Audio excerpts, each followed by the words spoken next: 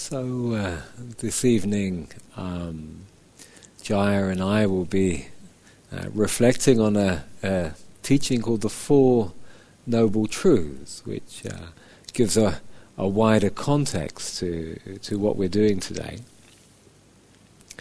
But I'd like to begin really with just some words of appreciation, for all of the efforts in your practice today. And it's very inspiring to be practicing with you, to be here with you, and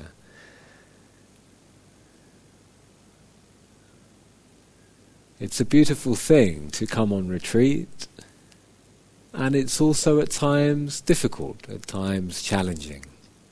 And that's because the usual ways in which we deal with our own feelings of distress or difficulty, many of them aren't here. Often in life, if there's a feeling of something not being quite right, we might be looking at the internet, phoning a friend, watching some TV, picking up a book, before we've even quite noticed that was driven by a sense of something not quite being okay. And so here on retreat, that aspect of our experience can really stand out. And we can learn so much from this environment. And it's really so helpful and valuable and rich to be here. And so again, really to appreciate your efforts and to wish you well with it all. I don't know how it lands with you to hear that, but it can be so helpful to know that for all of us, there can be times when it's tough, difficult, challenging retreats. It's a very helpful thing to know, otherwise we can turn it in on ourselves. What is it about me? And there's a wider lesson there for other struggles we can experience in life, where something that is difficult, challenging, becomes amplified when the sense of what does that mean about me becomes loud.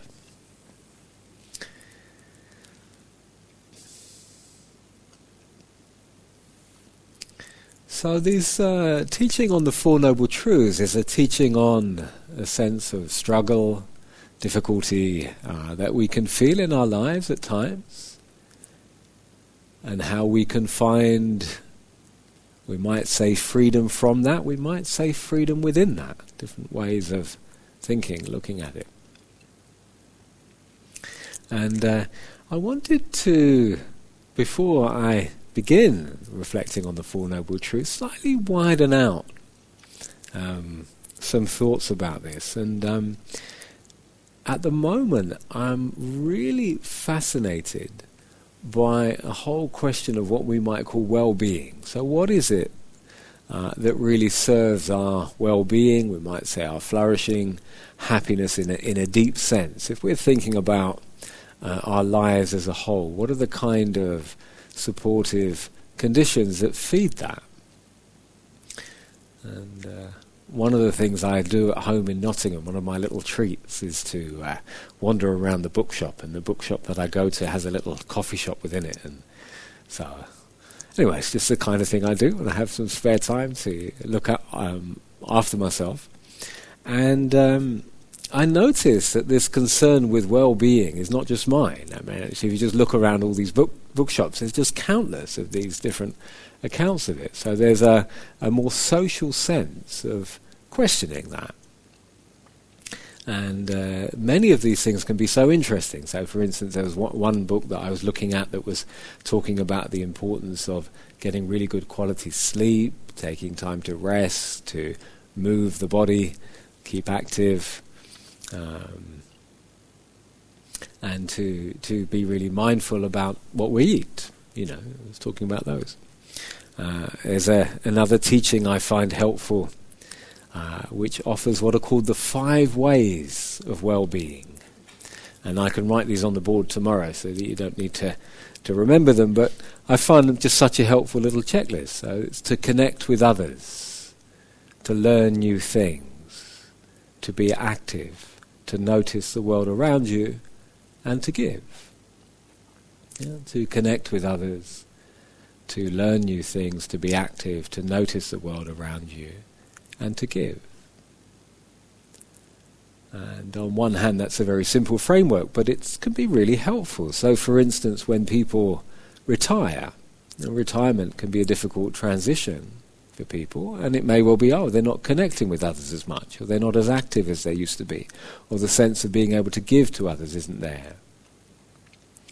Or maybe when someone, you may have had this experience of you go to university for the first time, and suddenly you don't know as many people. And so the connections you had at home aren't there so strong. There can be feelings of difficulty around that.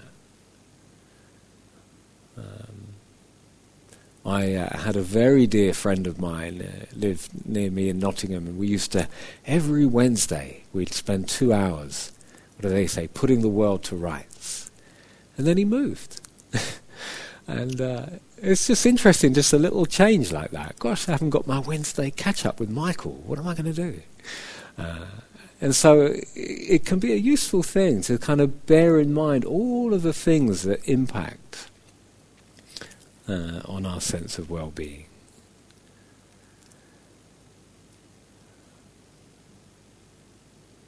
So it's a complex thing, multi-layered conditions that support us.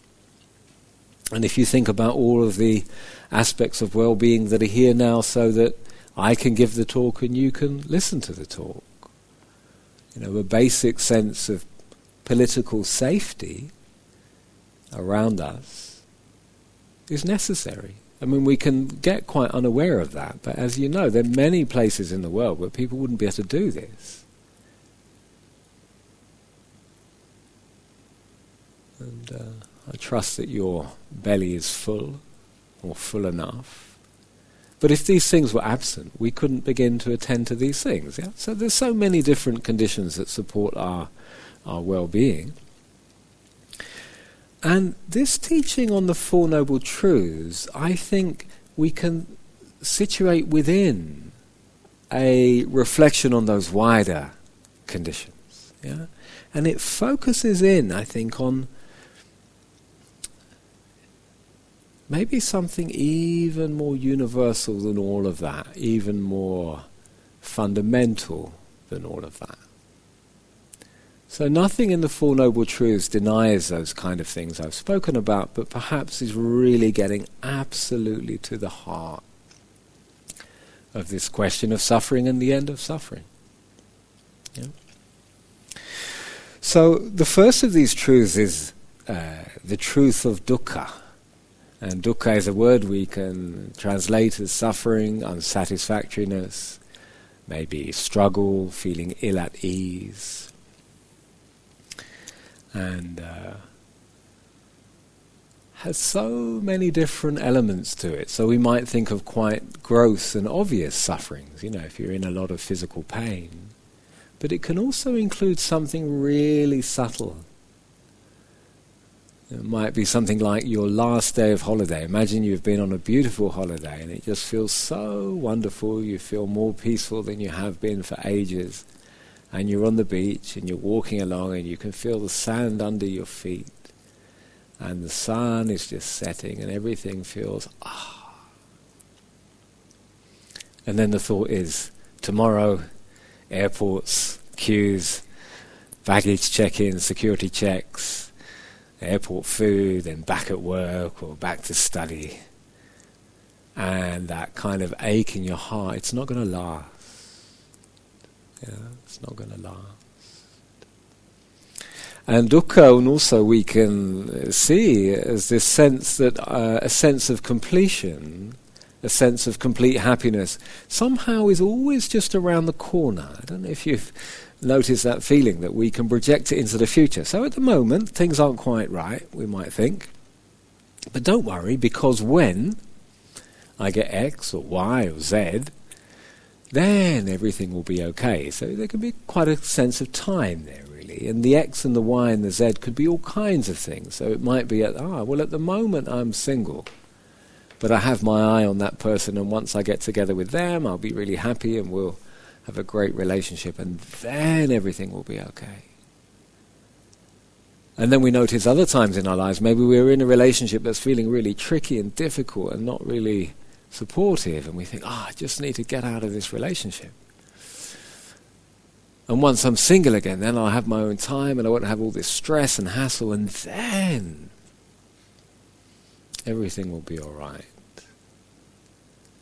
Or at the moment I've just got so many exams to do and I've got to get all this revision, get it all juggled and sorted and get all that done. But when the exams are finished, and I don't know if you've had that experience, but again, very common that experience can be somewhat of an anti-climax. You know, that the reflection here is that we can project a sense of completion, some kind of permanent satisfactory state that we're going to achieve, and it feels a little bit like sand running through our fingers. It never quite arrives. This is dukkha.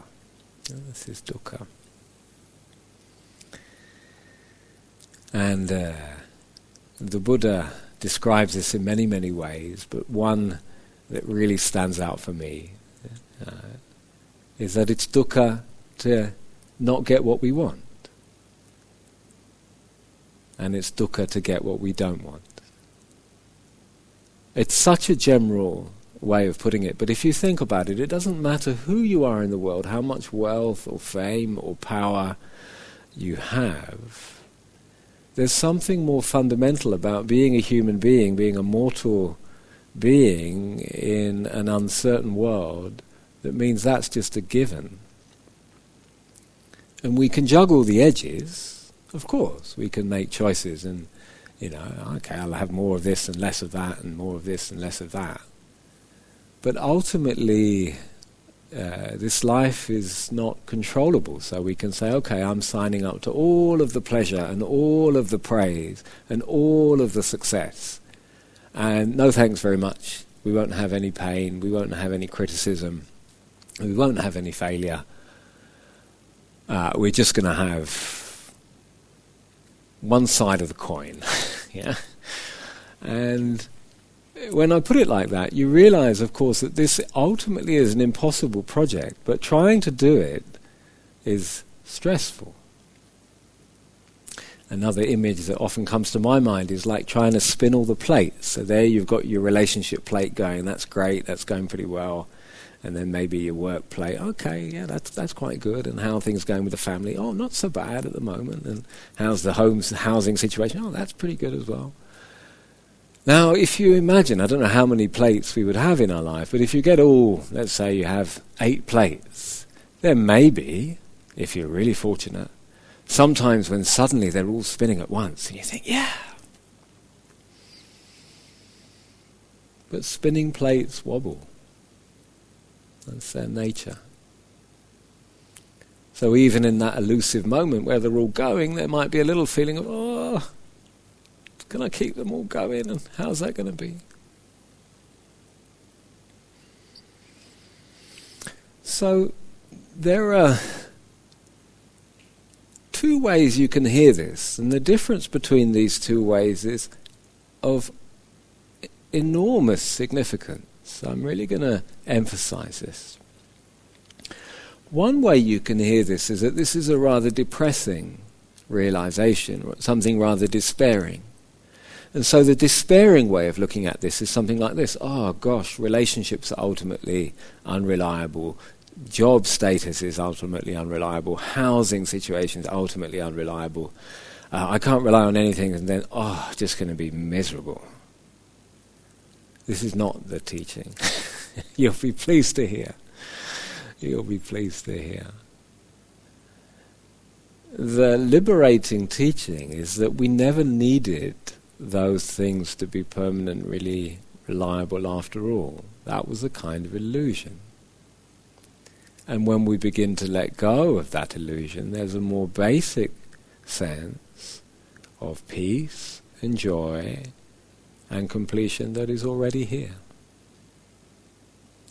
And the more we're in contact with that, the more we can realize that, be in touch with it, then we can relate to all those other things in our lives from a happier place. We can, for instance, engage in relationships without making the other person somehow the meaning of life or the person who's going to complete me. We can relate to jobs, knowing that they change, they come and go, they'll inevitably have stresses and strains and joys and sorrows. But we're more at peace within that.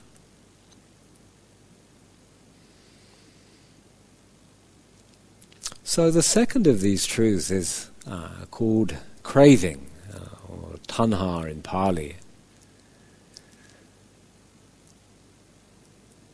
And notice it isn't desire.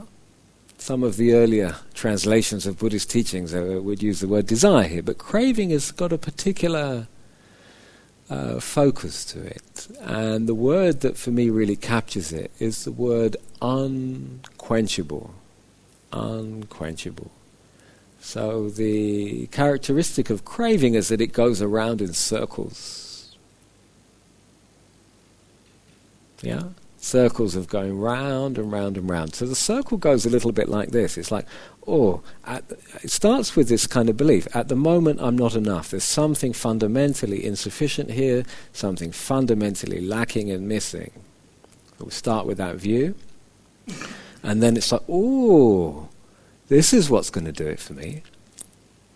What should we say? A juicy new job, my dream job, wonderful. And then let's say we get the job. And this is great. And then, my friends look at me a bit differently now I've got this job and it's affected that. Or, I didn't realize the manager was going to be like that. And, I've done so well, they've doubled my workload. And, maybe this wasn't quite what I wanted after all. So what do we do then? We go back on another circle. So it wasn't that job. It's this one. And we absorb into something else. Is this the thing that's going to really satisfy me? Yes, I've got it.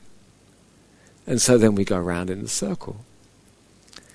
And the liberating teaching here is to see that there's something inevitable around that. If we get on something, sometimes we use this phrase, taking birth in it, holding on to. This is the thing. I mean, this is the movement. It's like, this is the thing that's going to do it for me.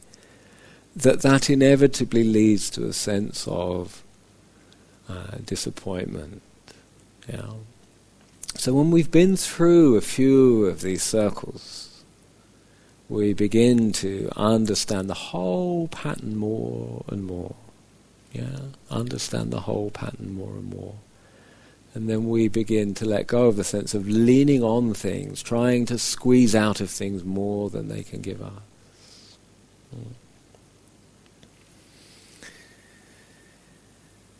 We might do this with sense pleasures. Notice that on this retreat. Have you had particular dreams of the food or drink you're going to have when you leave the retreat? And in that moment, it's like that's the secret to my well-being. I'm here at Gaia House, all I've got to do is watch the breath and eat some vegetable soup. But tomorrow night, wow, pizza. And see what happens when you bite the pizza. Salty, fatty, tomato, olive, chewing, changing tastes. Does it bring the fulfillment that moment of fantasy promises? You can let me know tomorrow night. Yeah? But this is what we do. It's like that. I feel, So we can do it with sense pleasures. We can do it with status and identity. It's a huge one. Can I be a person that somehow made it in life? And in our culture that can be so strong, that sense of, I've got to somehow get it together and have the right set of credentials and be somebody. But what does that depend on? It depends on the praise of others, it depends on all kinds of things, in particular perceptions we might have of ourselves, and they're all unstable. I mean, I really know this from doing this teaching role. Sometimes in the teaching role you can be praised. So thank you so much. That was really helpful.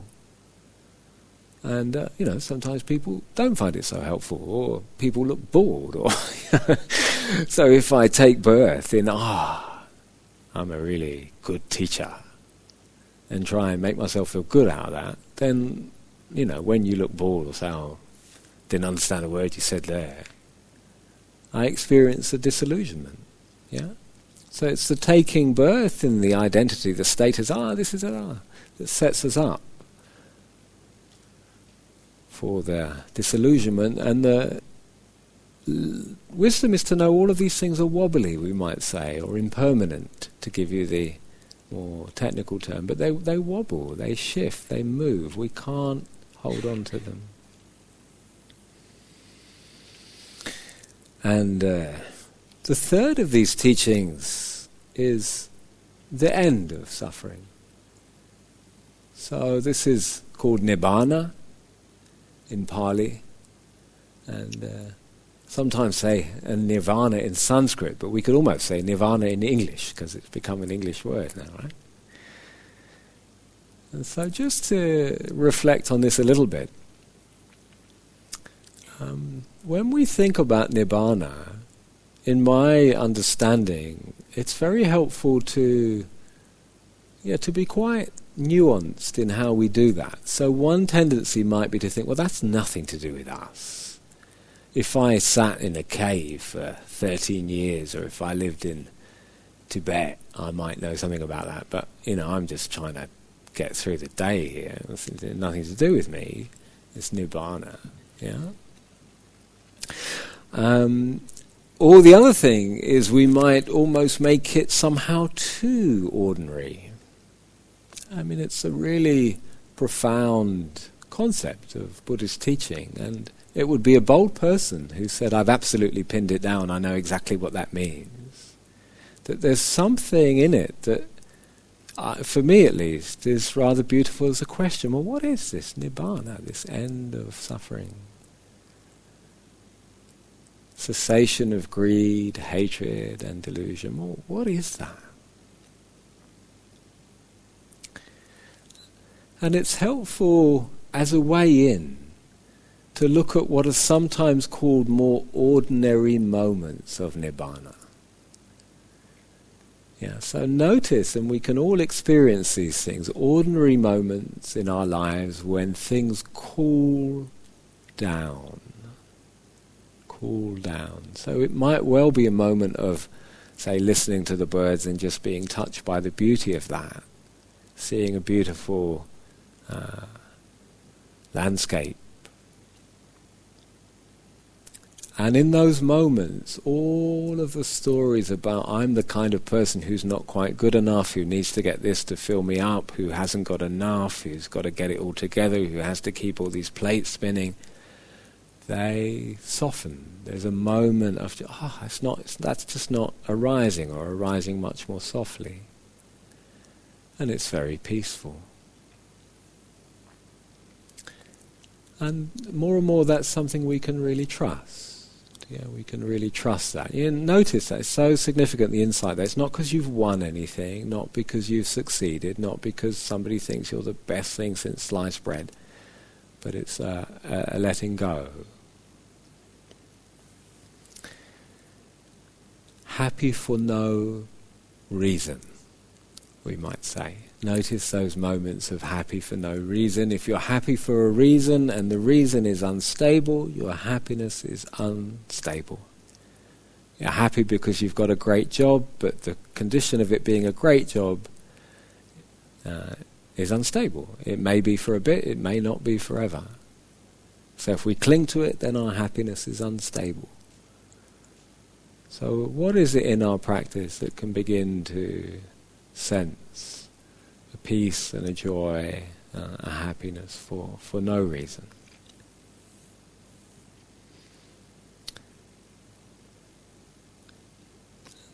Jaya will take up the story.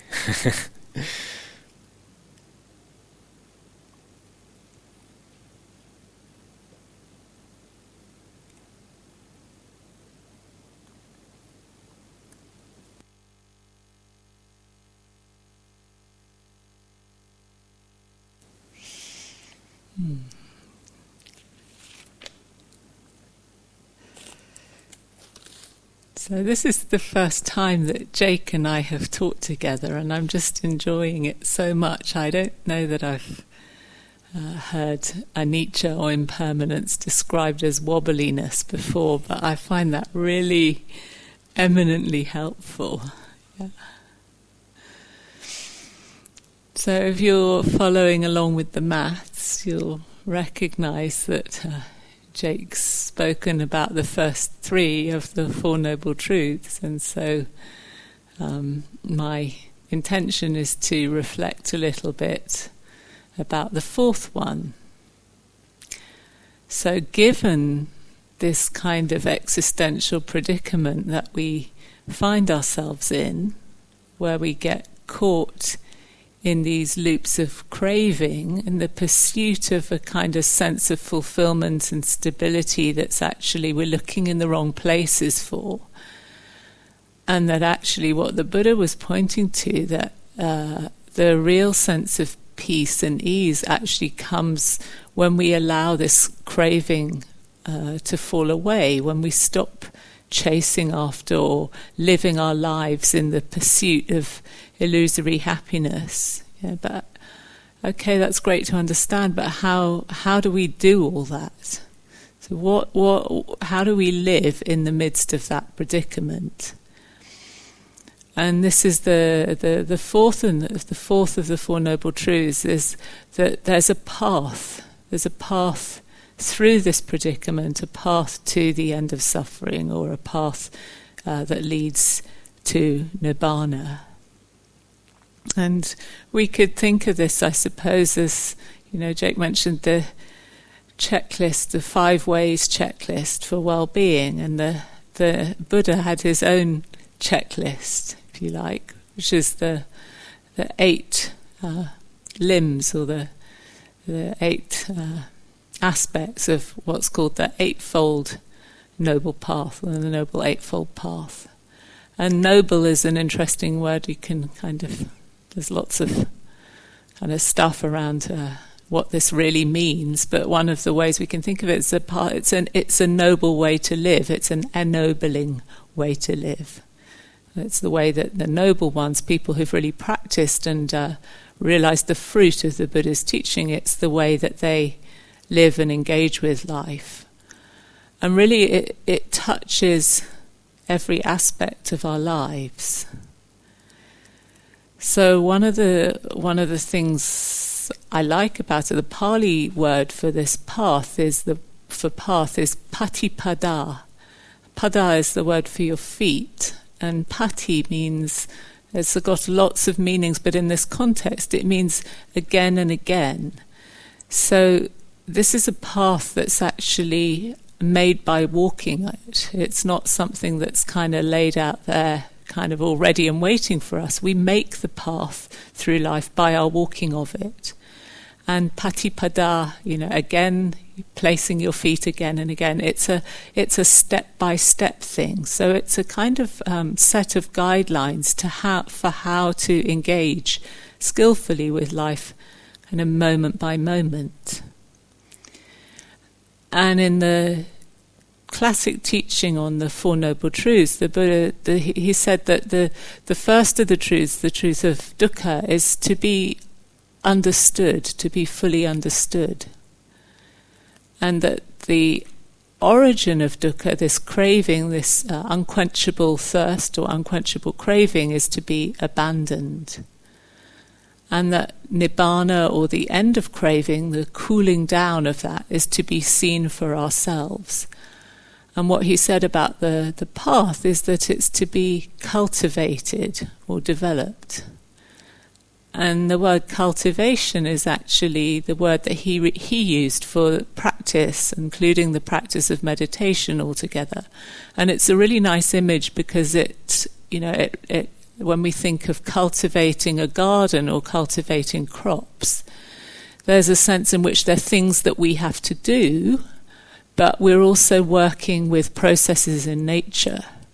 There's many by far the majority of aspects of life and our lives are beyond our control, and there's only certain amounts of places where we can interact. We can plant seeds, we can water them, but their germination and growing up is, it's a process that's out of our control, and the path of cultivating the heart and mind is really the same. We have to work with natural processes.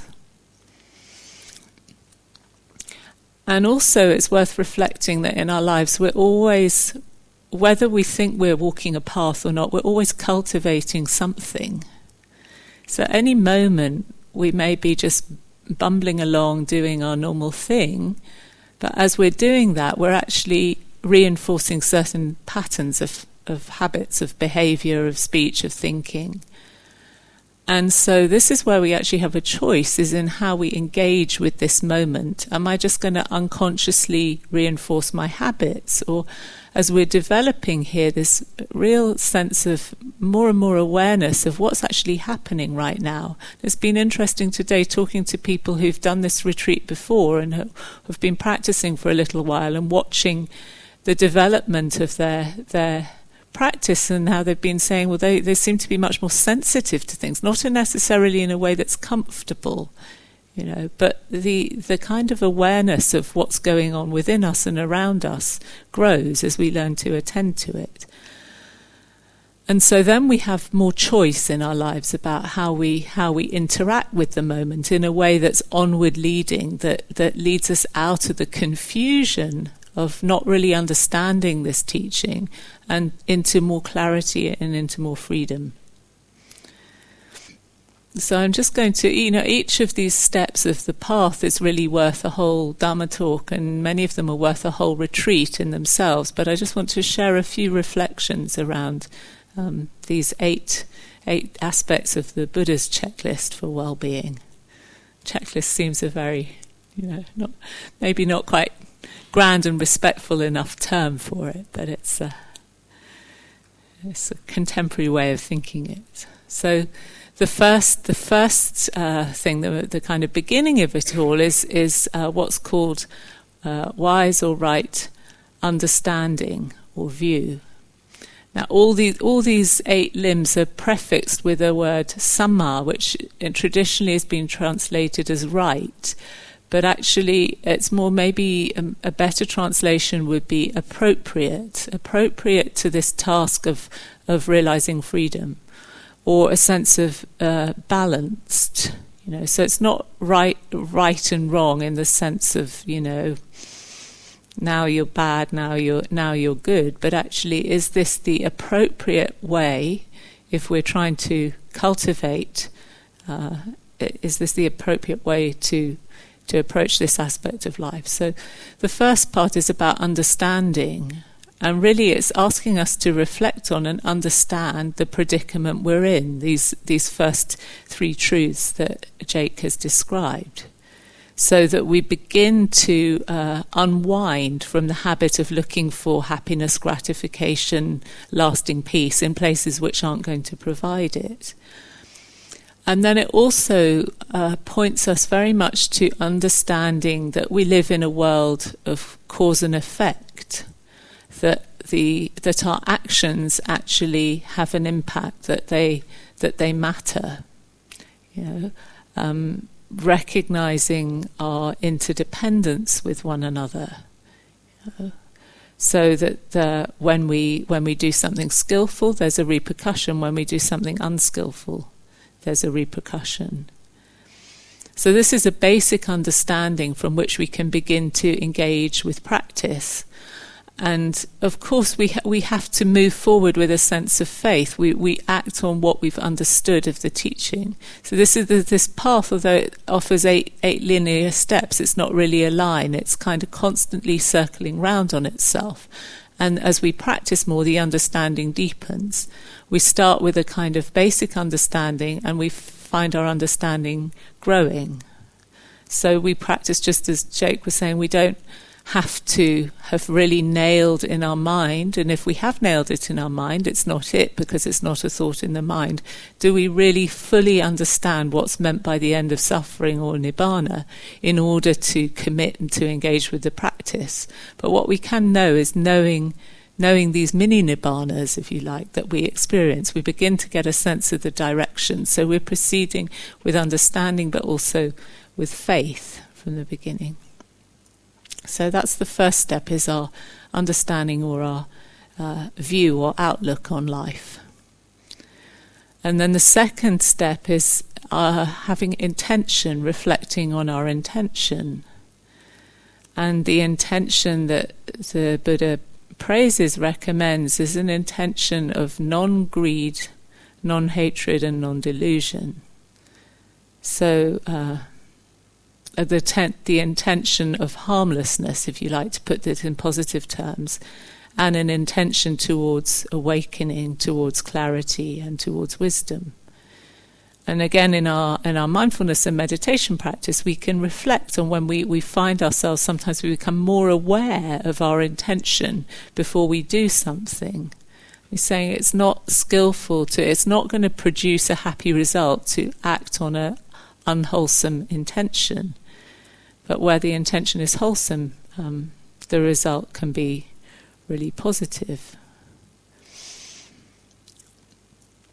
And then the third factor is speech. So in this cause and effect world, the actions of our body have an impact, both on our well-being and the well-being of others. The actions of our speech have an impact on our own well-being and that of others, and also of our mind.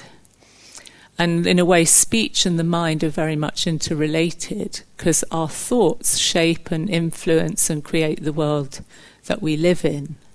So when we spoke about the precepts, these training rules last night, there was one about speech, and the basic encouragement is to refrain from false speech. But it's also elaborated as refraining from unkind speech or untimely speech as well, and also from kind of idle gossip and so forth. So there's a whole sort of elaboration of the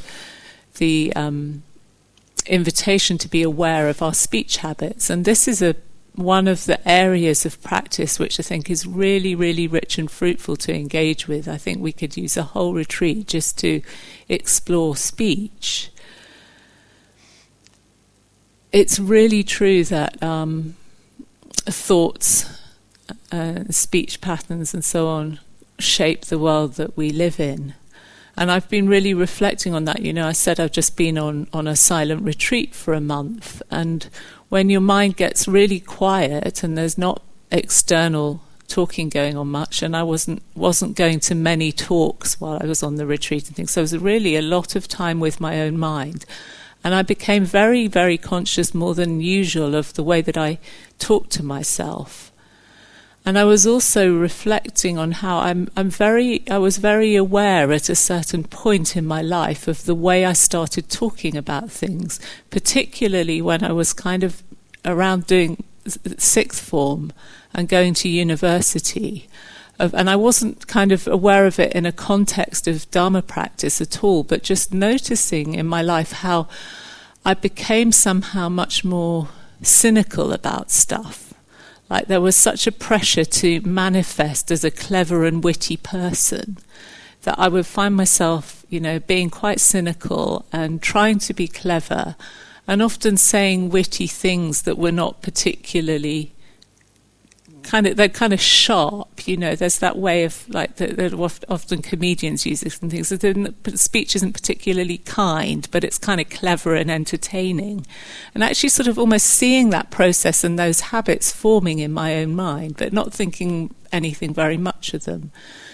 And just more recently in my practice, just noticing how those kinds of speech patterns actually impact my world. So one of the things coming off my retreat was really kind of beginning to notice this creeping anxiety about all the things I'd have to do when I finish this lovely peaceful month of silence, with, just imagine, all this freedom from having to worry about the to-do list for a whole month, and then knowing that I was going to have a fairly busy time immediately, and finding myself saying to myself, you're going to have to hit the ground running. And then just thinking, actually, I'm not hitting the ground. I'm going home and I'm re-engaging with my friends, with my family, with my work commitments and things. And my intention is to do that in a measured, peaceful way, with as little impact to my well-being as possible. But there's this whole framing of it, of using a concept of hitting the ground running, that's setting me up with a sense of, kind of tension, distress, anxiety around it. And that's such a trivial thing, but we endlessly kind of manufacturing these kinds of worlds for ourselves. So the speech thing can get more and more refined. And I noticed, so another thing was having a month away from the media and not watching the news, and being aware both in my own mind and then when you come back and you re-engage with the media, how much exaggeration and catastrophizing of life goes on, that then just starts to form the mental climate that we live in. And it's really worth just noticing that, being aware of it and thinking, am I going to feed that or not? So this is a whole big area of exploration that I haven't really got time to unpack in detail, but I really this could be a whole practice for you for a whole year or more, just bringing attention to how you use speech and how you're impacted by speech. So that's the fourth limb, and the third limb only. So, and the fourth is action. So the actions we undertake with our body, which often flow from the patterns, the beliefs in our mind. And we looked at that last night in terms of the precepts and the training rules, and different ways of refraining from causing harm. So not harming life, and also not taking what's not given, not exploiting people for our own gratification through our sexuality and so on. So that we talked about refraining from doing certain things last night, but there's also a positive aspect to all of these. So, as well as cultivating a sense of harmlessness, we can also develop a sense of kindness and caring. We can, as well as developing a sense of contentment, we can develop a sense of generosity. And you can notice, if you do something generous or kind, what's the after effect, not only for others, but also in your own, how do you feel when you've done something generous or kind? It brightens, it gladdens the mind, brings a sense of peacefulness to the mind. And this is where we can, the rest of the practice unfolds with more ease. There's more clarity in a happy and peaceful mind than there is in a confused or remorseful one. So the fifth step is really closely related to this, and this is about livelihood. How do we choose to make our way in the world, to provide for our own needs and provide for other people's? So we are invited to really consider the impact of how we make our living. In the Buddha's time, there was the suggestions are, to not do something that exploits or harms living beings. So not to make a living out of killing, of killing animals, for example. Not to make a living out of trading in weapons or trading in harmful substances. And also one that quite interests me about not piling gain on gain. So not living life in a way that's about making a profit for the sake of making a profit. That's how I understand that. that we reflect. It's absolutely fine. There are many examples in the teachings of people who were very successful in a worldly sense, but that success should be gained through something that's actually creating well-being rather than harm in society.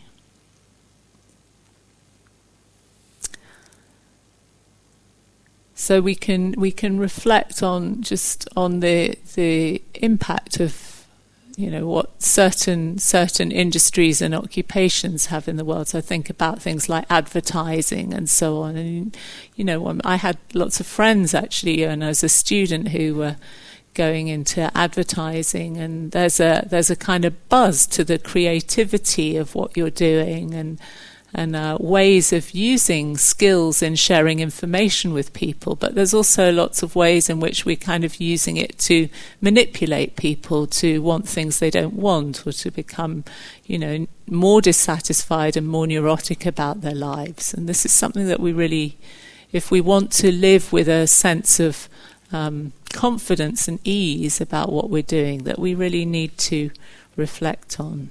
So we're just invited to attend to this aspect of our life. So I said, our view or understanding, our speech, our intention, speech, action and livelihood. And there are three left which move into the domain of developing the mind, which is really what we're doing here on retreat. So the sixth one is right or wise effort.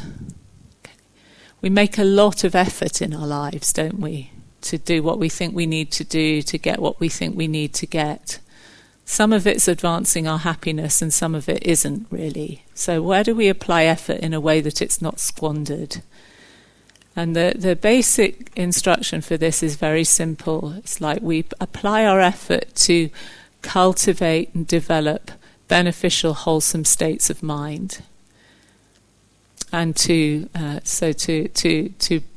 bring them forth and to keep developing them. So, for example, like the state of mind of generosity, contentment, clarity.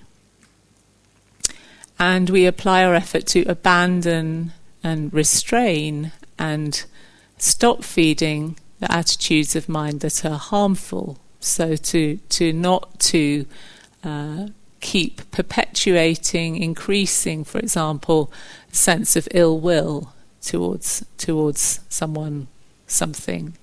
We can do things that really feed a sense of resentment that aren't skillful. It doesn't mean that we have to abandon our discernment and notice, things that are not to be associated with, things that are to be associated with, but we don't want to keep feeding the habits of mind that keep us really locked in a sense of dissatisfaction, craving.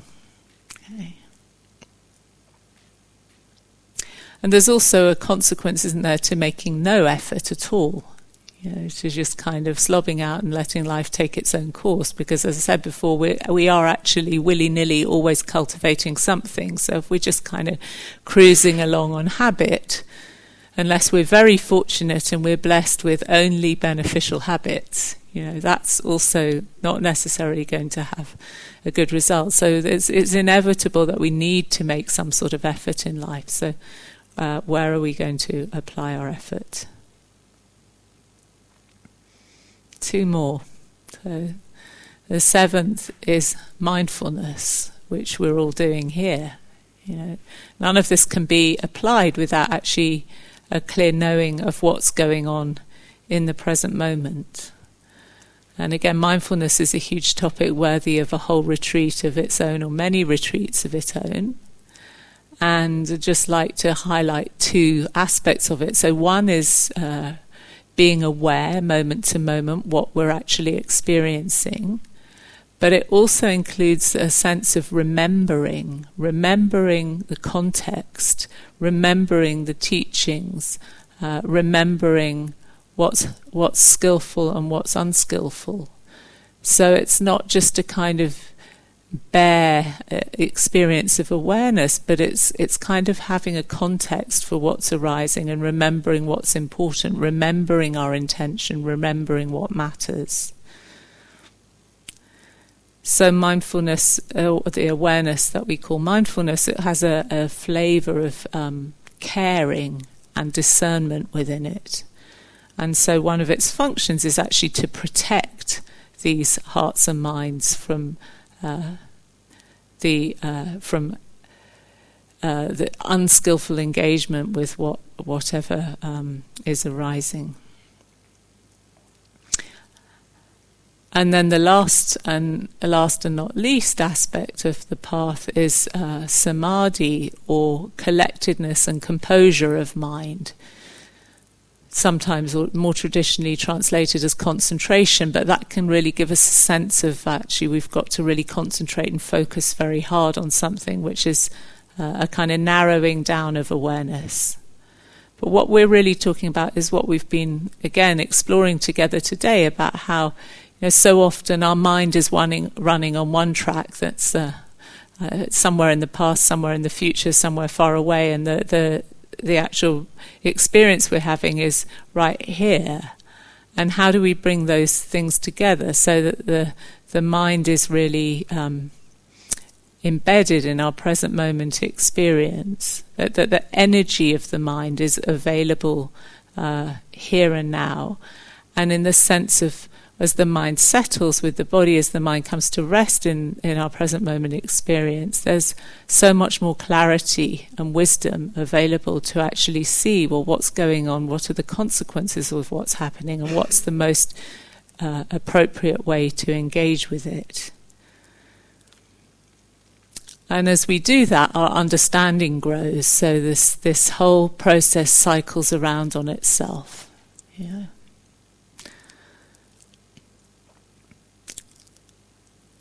So understanding, intention, speech, action, livelihood, effort, mindfulness, and concentration or composure.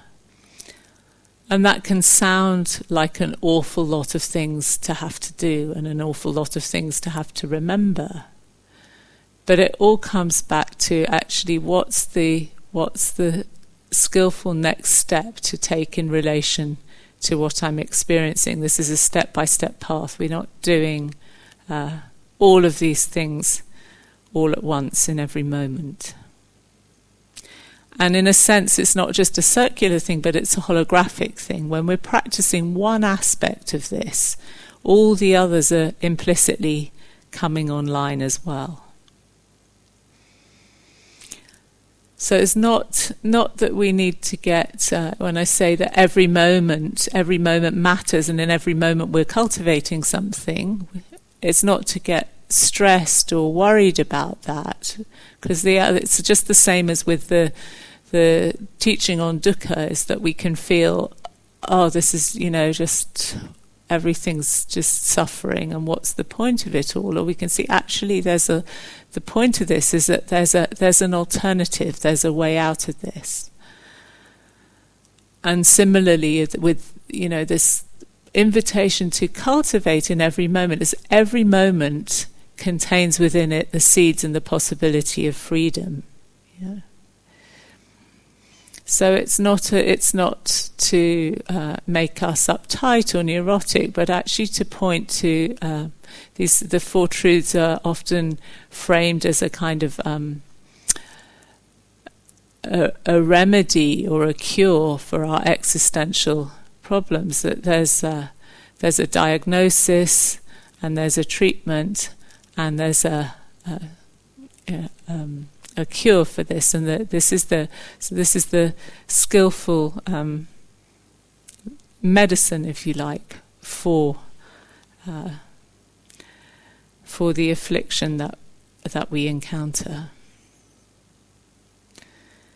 And as we keep engaging with this path, we find that the levels of greed, the levels of craving, the levels of confusion, the sense of an isolated me kind of struggling start to diminish, and the feelings of contentment, of abundance, of kindness actually start to increase.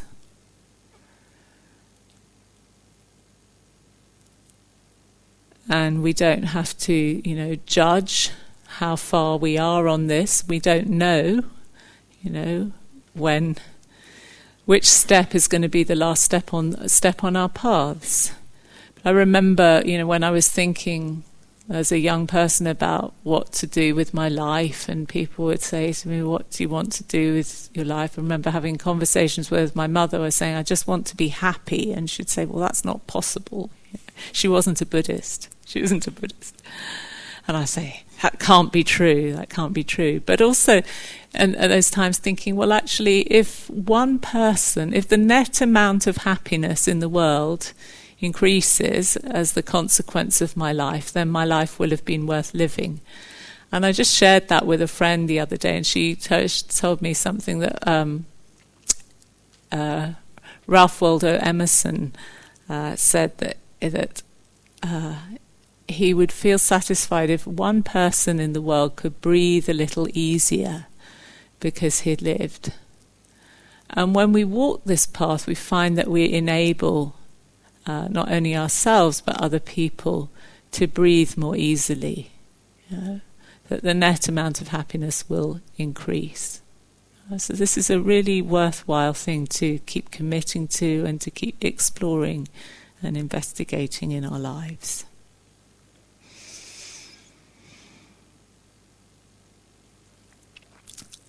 Okay, so thank you for your listening and your attention. Let's just have a quiet moment together before we do some walking.